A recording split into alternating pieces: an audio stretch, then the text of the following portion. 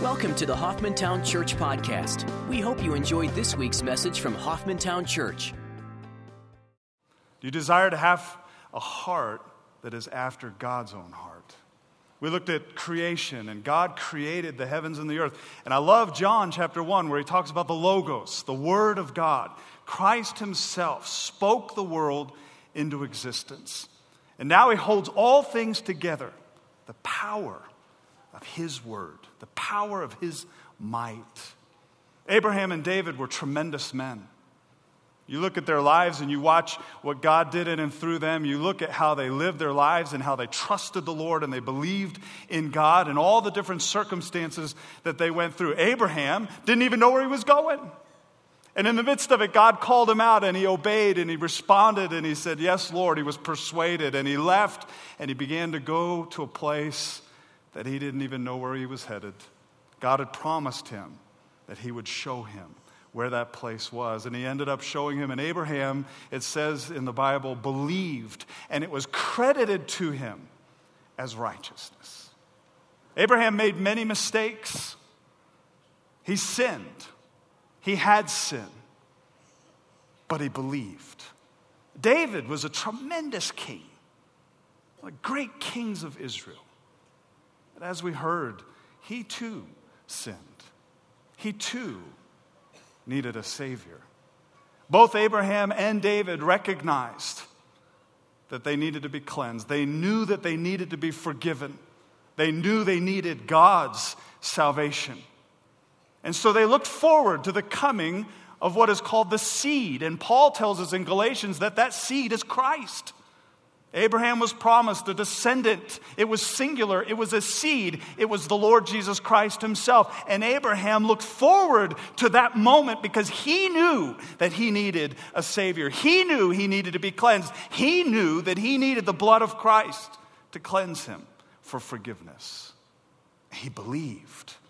David, in the midst of it all, Psalm 51, one of the greatest psalms, where he asks for a clean heart and he begs the Lord, "Don't leave me." He recognized that he too needed a Savior. And the Lord had promised David that he would have a descendant that would sit on the throne eternally. And David looked forward to that day as well because he knew that he needed to be cleansed. He needed to be forgiven. He needed what only God could accomplish through the person of the Lord Jesus Christ. When we look at these two men and we recognize their role in the history of humanity, and we recognize how God began to orchestrate from the very moment that Adam and Eve sinned, he began to orchestrate the completion of salvation, how he would interject and how he would accomplish his plan in order to make sure that everybody here would have the opportunity to believe in the Lord Jesus Christ and be saved. It's amazing to watch.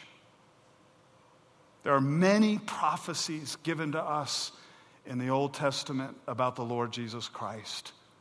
And Jesus Christ literally himself fulfilled them all. I love hearing the story about how the Lord came to this earth for me, because I need a Savior. What's your journey? What's your story? What's God doing in your life? What has he done in your life? The Bible's very clear. He says in John 3:16, "For God so loved the world that he gave his only begotten Son, his one-of-a-kind, unique Son, that whoever does what?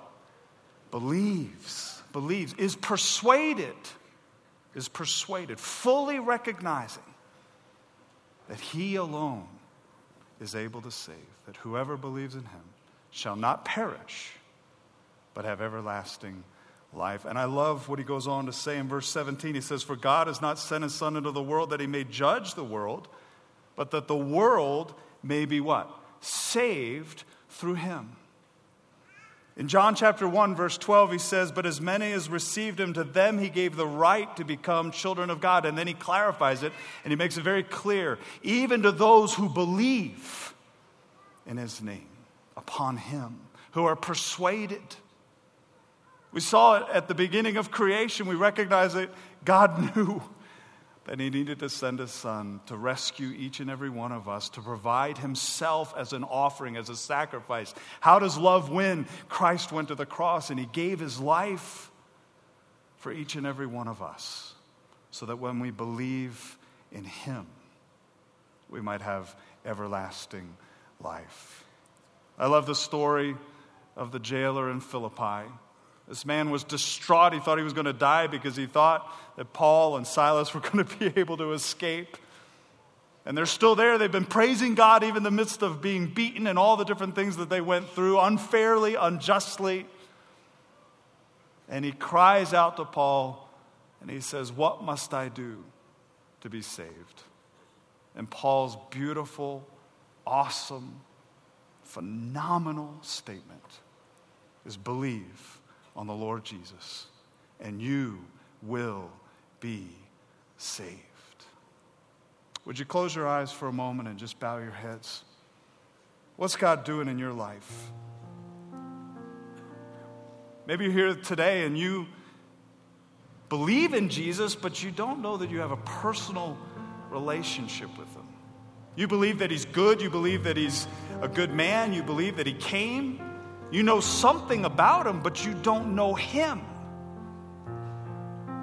Are you fully persuaded that you need him? That he is everything? That he's the only way of salvation? What's God doing in your life? Do you sense God's presence this morning? Do you sense him drawing you to himself? If you don't know him, he wants to know you. He does know you. When he went to that cross, he was thinking about each and every one of us because he created us. He spoke the world into existence. He wants us to be rescued, to be saved, to be forgiven. That's why he went to the cross. Are you willing to believe in him this morning? To receive him for who he truly is? To be forgiven of sin? And the only way that God has provided, which is through the blood of his Son, the Lord Jesus Christ. The resurrection's a fact. That's why we celebrate on Sunday. That's why we celebrate Resurrection Day, Easter. Because there is an empty tomb, because Jesus did rise again from the dead. He proved that he's the Lord. He proved that he's able to save because of who he is. Are you persuaded this morning in him? Maybe you sense the Lord's drawing you. You've never prayed to receive the Lord Jesus Christ. And I want you in the quietness of your own heart, your own mind, if you believe that the Lord Jesus Christ came to this earth in order to go to the cross, to shed his blood so that you may be forgiven, and you believe him and you trust him alone for that salvation, and you've never prayed to receive the Lord Jesus Christ, I want you to just, in your own heart, pray after me. Dear Lord Jesus, I know I'm a sinner, and I ask for your forgiveness. I believe you died for my sins and rose again from the dead. Please come into my life.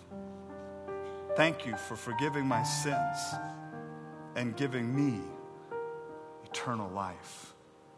In Jesus' name, amen.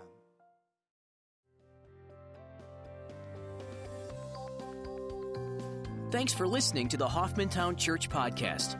We'd love to hear how God is working in your life. Everyone has a story. Please tell us yours.